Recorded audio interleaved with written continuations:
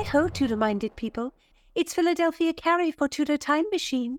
The word I share with you this week is minkins. This morning, as my lady's maid, Marjorie, was arranging my gown, the silly chit stuck me with a pin. I turned on the girl and cried, "Out of my sight, minkins, before I box your ears for your carelessness." Minkins? How now, Tudorphiles, what think you? If you're new here, I'm Gage. I'm Jessica. And we're here with Philadelphia Carrie for Tudor Word of the Week. Don't miss a word, and listen to the Tudor Time Machine Story Project. Jessica reads a chapter of Time's Riddle, and then my dear friends discuss the history behind the mystery. How diverting! So subscribe on YouTube and give me a like. Thank you so much for listening. And we want to thank FeedSpot for naming our podcast one of the top 10 Tudor podcasts on the web. Number 2, to be exact. Tudorphiles are an amazing bunch. Every one of you has the wit of Rosalind and the heart of Cordelia. Philadelphia, can you give us the spelling of minkins, which is a tough one, and it's also our word of the week? It is spelled M-I-N-C-K-I-N-S. And in the 16th century, this was an insult. It was as if you were calling the person an idiot or a half-wit. Or more rudely, a dumbass or a moron. So it would really work for any kind of insult where you wanted to call the other person stupid. This word is one that flies from my mouth often. When one walks through the streets of London, there are so many fools. Those who do not look up as they go and bump me. Those that step on my dress, trip over my galooshes, or stand in my way. Oh, it is vexing, and I cannot help but call them minkins. London is full of minkins. Well, I guess that's apropos, Philadelphia, because our use of the word comes from a city comedy, a work that is set in Elizabethan or Jacobean London. And this play was first published in 1605, and it is called The London Prodigal. And the author is, take your pick. The play was never registered into the Stationers' Register, which was the official guild book that recorded printed works in England at the time. The original printing in quarto by Nathan Butter attributed the play to Shakespeare and said, as it was played by the king's men. But scholars have rejected Shakespeare's authorship. His name on the cover might just have been a way for the publisher to sell copies. And that speaks to how well Shakespeare was known by 1605. It does, and that kind of thing must have happened all the time because there was no copyright laws or anything.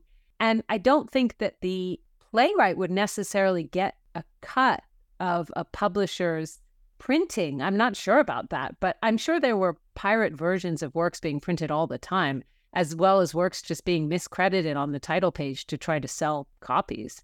I read there was a publisher, John Danter, who used notes taken during a 1597 performance of Romeo and Juliet to make a script of the play. And then he sold that script to the public. That's crazy. Those must have been some very detailed notes. And that person must have been able to write very, very fast.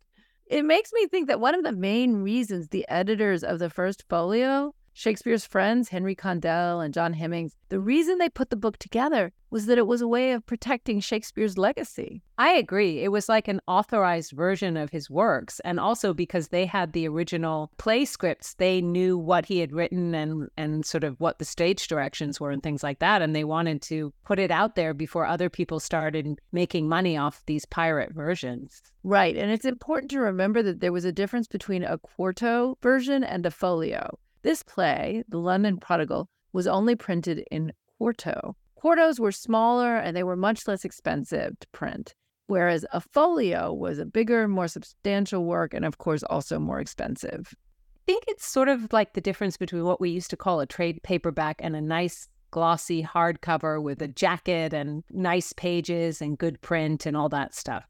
The London Prodigal never made it past the cheap paperback. Shakespeare is almost certainly not the author of this work, and I'm no expert, especially with verse and things like that, but the writing doesn't seem to me to be up to Shakespeare's level.